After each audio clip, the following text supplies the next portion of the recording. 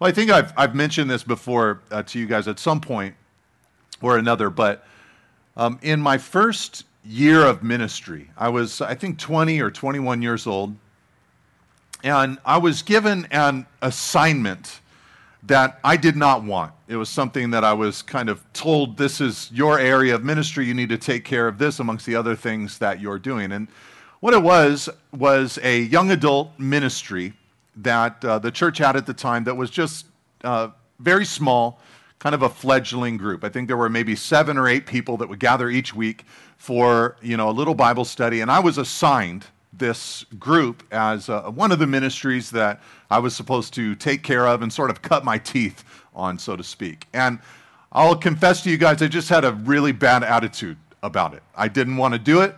It wasn't something that I was gravitating towards.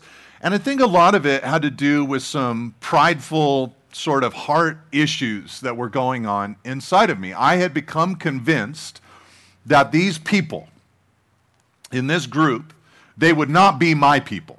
They were not going to be where I had my community. They were not going to be where I built my friendships. They were not going to be where I made connections in life. And I retained this heart for probably the first 3 or 4 months of leading this ministry. And it was really bad. It really showed kind of in my effort. Being a young adult ministry, a lot of times they didn't get there exactly on time. So we had a 7 o'clock start time on Friday nights.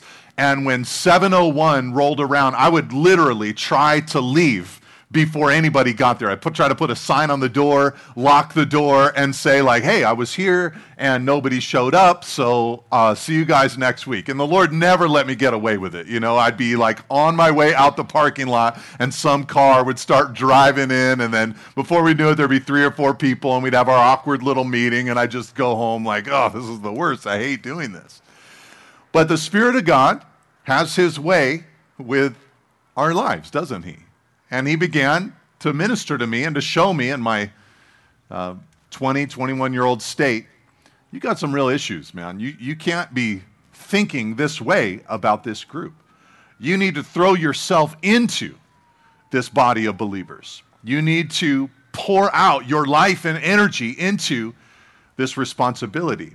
It reminds me of the words of Jesus. Jesus said, where your treasure is, there will your heart be also. Our way of thinking is where my heart is, that's what I'll treasure. But Jesus said, no, what you treasure, what you invest in, what you pour out your time and treasure and energy and passion and money, what you pour into, your heart is going to go in that place. And so I began doing that. I began treasuring this group. And God just began doing some really beautiful things in our midst. And I remember a couple of years later just kind of sitting back, looking at what God had developed in this ministry and realizing that these were most certainly my people. Not that they were just like me or that we had all these shared interests in the fleshly realm, but we were believers who loved Jesus together. And I knew that God's Spirit had crafted that in my life. And the reason that I'm telling you that story today is because there's only one exhortation in the paragraph that we just read from 1 Peter chapter 1, 22 to 25. There's only one thing that we're told to do, and a bunch of reasons why we're to do it, but only one thing that we're told to do. It's right there in verse 22. If you look in your Bibles, he said, we must love one another earnestly with a pure heart. We must love one another earnestly with a pure heart. Now, at this point in his letter, Peter has been trying to prepare us on how to live this exilic Christian life that I'm talking about. A Christianity that is rejected by the mainstream and even ridiculed by the mainstream. How do you live out that Christianity? And Peter has been trying to tell us that there are certain attitudes we need to have. We saw one of them 3 weeks ago when he told us in verse 13 that we need to set our hope fully on the grace that is coming when Jesus returns. So part of the attitude we got to have is a hope or a confidence, a setting our gaze upon the eternal realm and Jesus' return. He also told us 2 weeks ago that we need to pursue holiness, that we want to be holy like our Father in heaven is holy. And then last week, Peter told us that we need to fear the Lord. We need to have a respect or reverence or awe of God.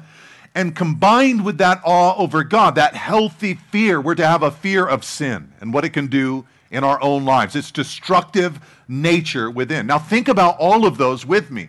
All of them can be done alone, by yourself.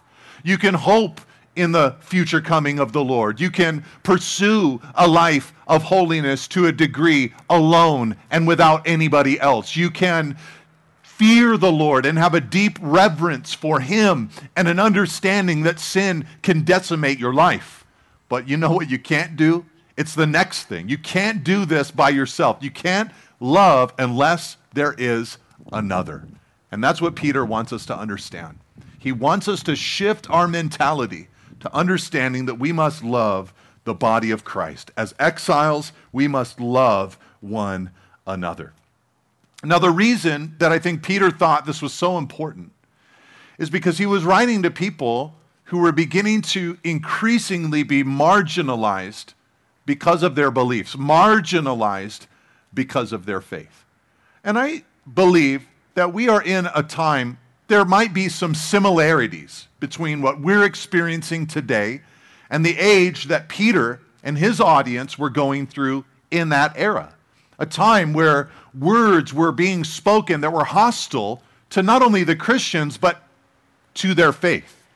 You know, there was a time not that long ago where, not that everybody was Christian, that has never really been the case in our culture, but where Christianity was, even if you didn't believe it, there might have been an idea that, well, at least it's doing some positive or good things throughout society. I think people that felt this way, it was kind of like Christianity, it might be a fable, it might be untrue, it might be kind of like Aesop's fables, you know, like untrue, but some great life lessons in there, and it makes a good positive impact on somebody's life. I never grew up with that kind of perspective or around that kind of perspective. By and large, during the years that I was growing up, the perspective about Christianity in general in culture was it's untrue, and it's also a little bit silly that you believe in it. You know, so I think the shift kind of went from Aesop's fables to maybe like a belief in Santa Claus or something like that. But we're in a different time in our modern era. It's not seen as something that is untrue but helpful. It's by and large not seen as something that is untrue but silly. Now a shift has been made where many people see it as untrue and dangerous, a problem in society. Partly because it holds up the traditional biblical family and the sexual ethic that's attached to it, and so many people can't even imagine the possibility of human happiness with those kind of constraints placed upon human life.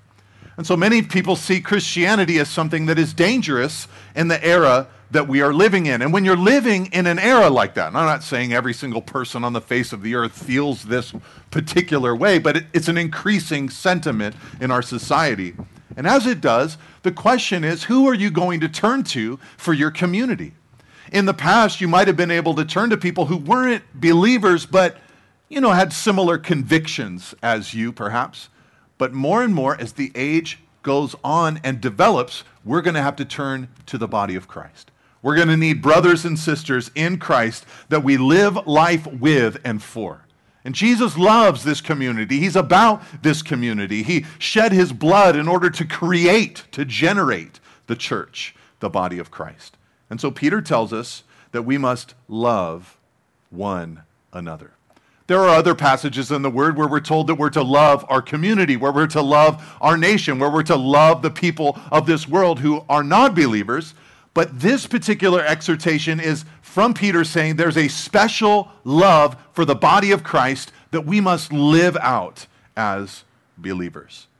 Now, make no mistake, when you press into the church like Peter wants you to, there will be moments that you get hurt. There will be moments that you become confused. There will be moments where you are misunderstood. And there will be awkward moments. Absolutely, there will be awkward moments. You can't put multiple generations and multiple perspectives all together in the same room without some awkward moments. Sometimes people ask me, Nate, do you ever collect anything? And I tell them I don't really have anything that I collect, but I'm a pastor, so I work with a lot of people, so I collect awkward moments. A lot of them are my own doing, the things that I've said, oh, I wish I hadn't have said that, why did I do that? That was awkward. But that's just life in the body of Christ. And there will be times where you experience that awkwardness or hurt or strain or stretching, but this is good for us and our character. Now notice how Peter tells us that we're to love one another. Verse 22, he said, love one another earnestly from a pure heart. In other words, Peter is not proposing that we love one another just with a distant feeling.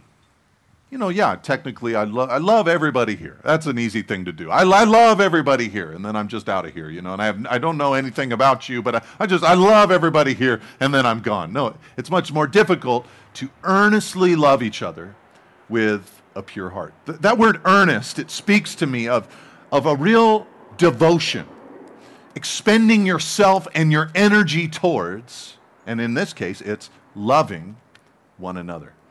I told you guys a few weeks ago about a friend of mine that I made many years ago who was from Denmark, came and lived here in the peninsula for a couple of years. We became close friends, and then he ended up moving back to Scandinavia and was working there. He's now in England, but I've gone and visited him a few times, and one of the things that he was most excited about the first time that I went to visit him was to take me to a Danish soccer match. It was something he was really excited about. And the reason that he was excited about it is because when he was here in the States, he'd gone to a bunch of our sporting events, and he said, you guys are so boring at your sporting events, I think he went to an Oakland A's game one time, and he said, you guys cheered like 5 times for 3 hours. There were like 5 moments where people applauded something. He said, you guys are just sitting around eating and talking, and it was just so boring. So he was so excited to take me to this soccer match, and I'll never forget it. There were probably 50,000 people there. And, we kind of got in there, and everybody's just doing what we would do at a soccer match, before the game, just kind of talking, chatting, whatever. It was no big deal. And then they began with the national anthem. And, here in the States, we have to do a lot of stuff to like pump ourselves up at the national anthem. We've got like fighter jets and, some superstar singing the song and stuff like that. And that's like gets us going or amped. I think they just like played a CD like in the background, just had the music kind of going for 50,000 people. And then it just shocked me. Everybody just started singing at the top of their lungs the national anthem. I was like, man, these people really like Denmark, they're into it. And so I thought, okay, that's cool, passion. And then the next thing that happened was they started announcing the team, all the players. And you know how we do it, we get the special announcer with the music and all that, we really hype it up. They had none of that. The announcer would just say the player's first name, super monotone, and then 50,000 people would chant his last name. I mean, it gave me chills just thinking about it. It was like, Jonas Jensen, the whole stadium just going nuts. I was like, wow, this is crazy. And then when it was time to start the game, I thought, okay, now we sit down, right? And we just kind of watch the game. No, we stood the whole time for 2 hours. I mean, I think soccer is pretty boring myself, so I'm just kind of like, I don't really know what's going on. But they were into it. They were singing songs. They were cheering. I mean, it was just passion the whole time. And when Peter tells us that we're to love one another earnestly with a pure heart, that's kind of the image that comes into my mind. An earnest desire. Aggressively saying, man, this is what I'm going to be about. And I think that when we're in an age where the church is more on the margin or the fringe, we've got to figure out ways to press in to our relationship with our brothers and sisters in Christ. Now that's really the exhortation today, but I just want to wrap it up by pointing out to you 3 reasons that Peter gives for us to be a people who love one another. And the first reason is this. The first reason is holiness. The first reason is holiness. Look at verse 22 with me.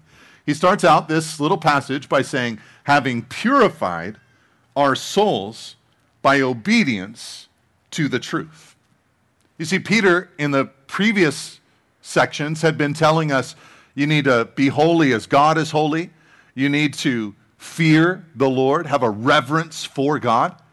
And now he says, having done that, having purified your souls by obedience to the truth. In other words, God cleansed you, he forgave you, you believed the gospel one day, and then you kind of said, now I want to get into the truth and I want God to grow me. I want God to change me. I want to be sanctified and purified. And so he's saying, having done that, having purified your souls, practically speaking, you've experienced sanctification, you've grown from that position, that thing that you've done and that has happened to you, you launch out from that newfound holiness within, and you are to love one another earnestly from a pure heart. And the reason why this is impactful to me is because the word love, it's almost a word I don't even want to use anymore. It's a word that's been hijacked in so many ways to where it's become meaningless. For many people, at the very least, love is just a feeling, kind of a sentiment. If I say I love you, then I just kind of mean something like along the lines of, I have some kind of feeling about you. Whereas Jesus poured out love by actual sacrifice, doing. But at worst, in our modern time, love has come to mean things like acceptance at the neglect of truth or approval that flies in the face of wisdom. In other words, for many, what is true and what is wise is no longer equated with love. But here Peter says, no, you've purified your souls. You're living that holy life. And from that holy life, you are to pour out your love. And this is the best kind of life, to understand that love is rooted in our pursuit of holiness. And I want to encourage you in this point, because I think a lot of times people attach love to things like sympathy or empathy, emotions, feelings. But I want you to connect it to a life of holiness. I want you to connect it to God's very best for a person's life. One example of this might come from the life of Moses. You guys remember Moses? Moses was a wild man who experienced some incredible things. And one of the things that Moses experienced over and over again was the holiness of God. I'd be hard-pressed to think of anybody in Scripture who interacted with God's holiness more than Moses. There came a point when he was 80 years old. He's just taking care of his father-in-law's sheep on the backside of the Midianite wilderness. And he sees a bush that is burning yet not consumed. And he's curious about it, so he goes up to check it out. And he hears a voice from God saying, the place where you stand is holy ground. And he began interacting from that point forward with the holy God. He saw God pour out plagues upon Egypt, an expression of God's holiness. He went up to Mount Sinai for 40 days and 40 nights where he interacted with the holiness of God, God's presence, so holy that no one else was allowed to ascend the mountain. It was Moses and Moses alone, lest everyone else die. The holiness of God. And when he came down and delivered the law to them, he then began interacting with God every single day in a place called the Tent of Meeting. And God's holiness impacted him to the point that every moment that he left the Tent of Meeting, he actually had an afterglow of God's holiness upon his life. Moses interacted with the holiness of God. And you know what it did to Moses? Well, I'll tell you what it didn't do. It didn't make Moses into a cranky pants that nobody wanted to be around. Not at all. It made Moses into an intensely loving person. He fought hard to see the Israelite slaves set free from their captivity. He worked hard to get the law of God delivered to God's people. He worked day and night serving them and answering their questions. He, even at one point, prayed and asked God if he could be a substitute for the nation, that he could die so that they might live and experience it, God's promises. The heart of Christ had come into him because he had interacted with the holiness of God. You see, I think what happens to a person who's experiencing God as he is, holy, and pursuing that holy life, what they begin to discover is this is the best. This is the best life there is. It is so good and rich and full and sustaining and fulfilling. And then from that position, they drive forward in love to others so that others might have that same similar experience to know the Lord. But there's a second reason that Peter gives for us loving one another, and it's this. It's that we're born again. We have a new birth. Look at verse 23 with me in your Bibles. He said, since you have been born again, not of perishable seed, but of imperishable, through the living and abiding Word of God. Now, this is not a new concept from Peter that we're born again. He talked about it all the way back in verse 3, talked about how we're born again. In fact, he kind of tripped out about salvation in the first couple of paragraphs of his letter. Remember the moment where he said, the prophets foretold about this salvation and the angels are trying to study our salvation today? He rejoiced that when we believe in Jesus, we are born again. But here he tells us how we've been born again. He says, you've been born again not with perishable seed, but with an imperishable seed of God, the living and abiding Word of God. Now, the Bible uses a lot of different images to describe itself. It talks about itself as a lamp that kind of illuminates our lives, our path, helps us make right decisions. It talks about the Word or itself as a hammer that kind of breaks away at our hardness of heart.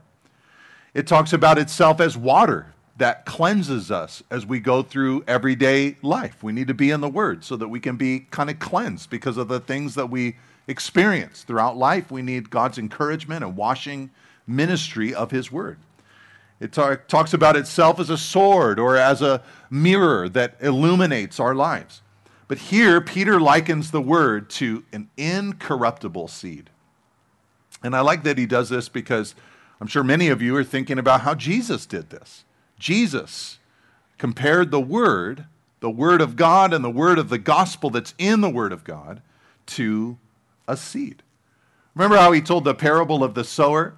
He said that some seed was sown by a farmer on the wayside or the highway or the path that people traveled upon. And the birds of the air were able to come and quickly eat them up. And what Jesus explained is that people like that are pictured in that first soil are those who cannot even give a moment's thought to the gospel. They hear it, and it's just in one ear, out the other. There's no even opportunity for them to think about what the Lord is saying.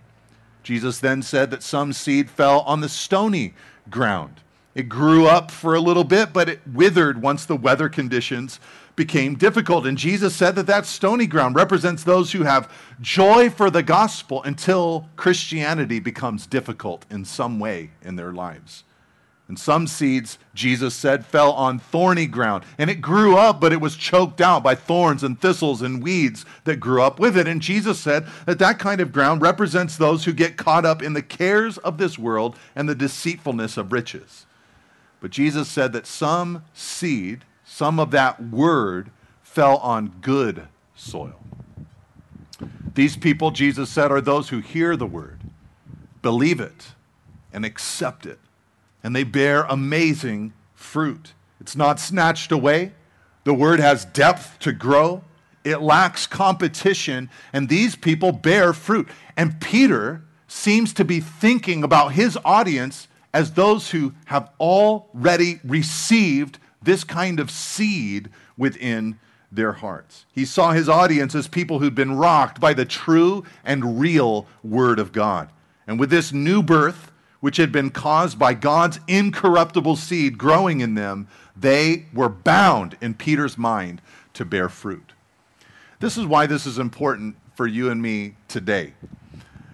When we are confronted with scriptures like these that tell us that we're to love the body of Christ, that we're to love the church, you know, some people are just naturally inclined to that kind of exhortation. You know, they're the kind of people, they're just like people. And they just love, like, the idea of, you know, when they hear a verse about, like, loving one another, they're thinking about, like, potlucks and get-togethers and times where they're drinking coffee with other Christians and just constant hangout sessions every day, all day with other Christians. And they're just pumped up about it.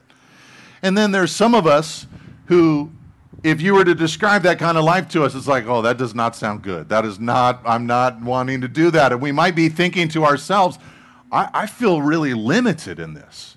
I don't feel like I've got what it takes to love people in the church. Some of you might even be out of the corner of your eye, trying to look around right now. You're like, okay, well, these are the people I'm supposed to do this to, so I don't know. Do I have what it takes for that guy or that guy or that guy? Or you might be looking at me going I don't think I can do it, You're probably having all these different feelings within. But the feeling of limitation, on one hand, it's good because in our flesh, we can do no good thing. In our own natural limitations, the remnants of our old nature, it's impossible. We will not be able to love one another very well. The first moment that someone sins against us, the first moment that our love is not reciprocated and it becomes one direction only, we'll lose it. We won't be able to continue.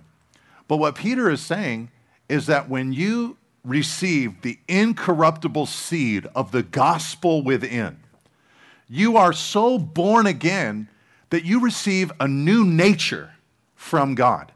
And that part of you, that new creature within, that part of you is able to love the body of Christ. The newness that God has deposited within you. What did Paul say in Galatians 5, verse 22? He said, the fruit of the Spirit is love. Many other things, which I think extend from love, but the fruit of the Spirit is love. The Spirit of God working within you, what will He produce? He will produce love, partly love for your brothers and sisters in Christ. But let's wrap it up with one last reason why we really should spend our lives, our time and our energy, making room to make sure that we love the body of Christ, that we love one another. And believe me, as I share all of this, kind of in the back of my mind, I'm thinking about those of you who perhaps you're younger and you're in a place in life where the church is at a distance for you. Unless you really become part of the body, become part of the church, you're going to have a really difficult time enduring the years to come. And so I'm praying for you that you'll be able to love the church in some greater ways. But the third reason that Peter gives to us for loving one another is this: because the church lasts forever. The church lasts forever. And for that, let's read verse 24 and 25. Notice what Peter said. He said, for all flesh is like grass, and all its glory like the flower of grass. The grass withers and the flower falls, but the word of the Lord remains forever. And this word is the good news that was preached to you. Okay, now when Peter said this, what he's doing is he's just quoting from the book of Isaiah.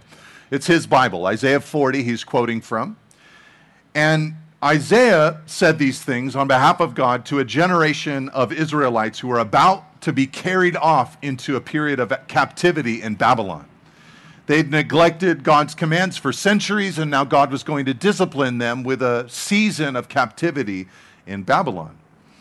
But as much as Babylon would come in power and authority, God assured his people through Isaiah 40 and other places that Babylon would not last forever. Babylon, even in all their glory, Isaiah is saying, is like the grass. The grass always withers, the flower always falls. But God's promises to the people of Israel back in Isaiah 40 that they would eventually return from Babylonian captivity, God's word does remain forever. It's always true. And this helps us understand that though the kingdoms and philosophies of the world might seem strong to us, as if they're a fortress that cannot be defeated, the reality is that they're like the grass and the flower which eventually wither.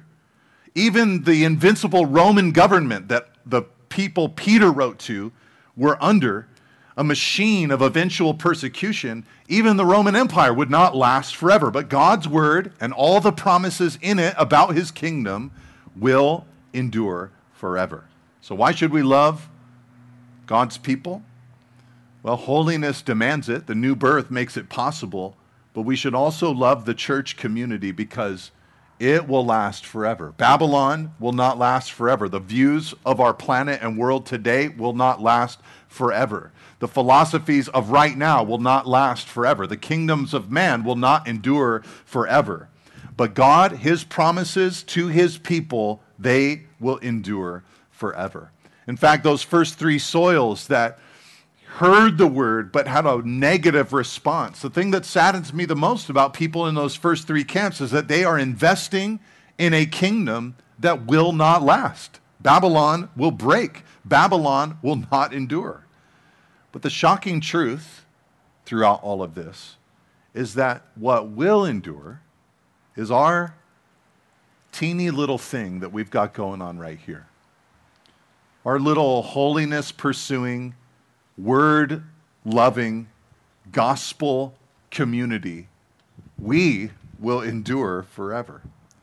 And this is a truth that God hints at all throughout his word. In the age of Noah, who made it through? Not the mass of humanity, but a man and his family. God chose Abraham and Sarah when they had no children, and Sarah was barren for many years. God chose a small group of slaves in Egypt to become his nation. God chose the eighth and last and forgotten son of Jesse to become the king of Israel and the killer of Goliath. And when Jesus came, he went to places like Bethlehem and Nazareth and ministered in the region of Galilee, forgotten and backwoods kind of places, rather than go to Jerusalem, the primary place in Israel at the time. And when he made his group of disciples, he didn't choose the elite. He didn't choose those who were well educated and trained in the things of the Bible, but he chose fishermen and tax collectors and zealots to form his team. This is God's way. This is God's way. He takes the small and humble and powerless and he elects them to become his because he chooses that which is weak. And so I just love this, brothers and sisters. Here is God saying through Isaiah, saying through Peter, and saying to us today, hey, no matter what philosophy comes down, no matter what the general mood of society might be, the reality is it won't last forever. But God's word and his kingdom and his promises, they will endure forever and ever and ever. To borrow from C.S. Lewis, one day our Aslan is going to return and winter will be no more. So let me wrap this up before we take communion by giving you guys 5 applications that you can take home. Number 1, an application to this passage, I think, would be this: stop looking forever for a church. And I say that a little bit tongue-in-cheek, but some people do look for a church forever. They're just kind of always checking out a church, and they're surfing and looking around and all of that, and that's fine. You need to do your due diligence, but there will come a point where you just need to make the decision. This is my church. This is where I'm going to throw myself into. You will not get the benefits of the body of Christ unless you do. And then number 2, get involved with your church. Get plugged in with a small group in your church, like a life group or discipleship group or both. And then serve in your church. It's a great way to meet people and be together with those in the church. And then lastly, number 5, just deal with the warts that are going to exist in your church family. My 13-year-old daughter was helping me put my notes in my little sleeves this morning, and she saw that 5th point, and she thought that I meant literally, like if you have warts, literal ones, you should really deal with those. And that might be something you want to do for your fellow brothers and sisters in Christ. But what I mean is, hey, we all got issues. The reality is we're just going to have to deal with the fact we're imperfect people trying to pursue holiness together.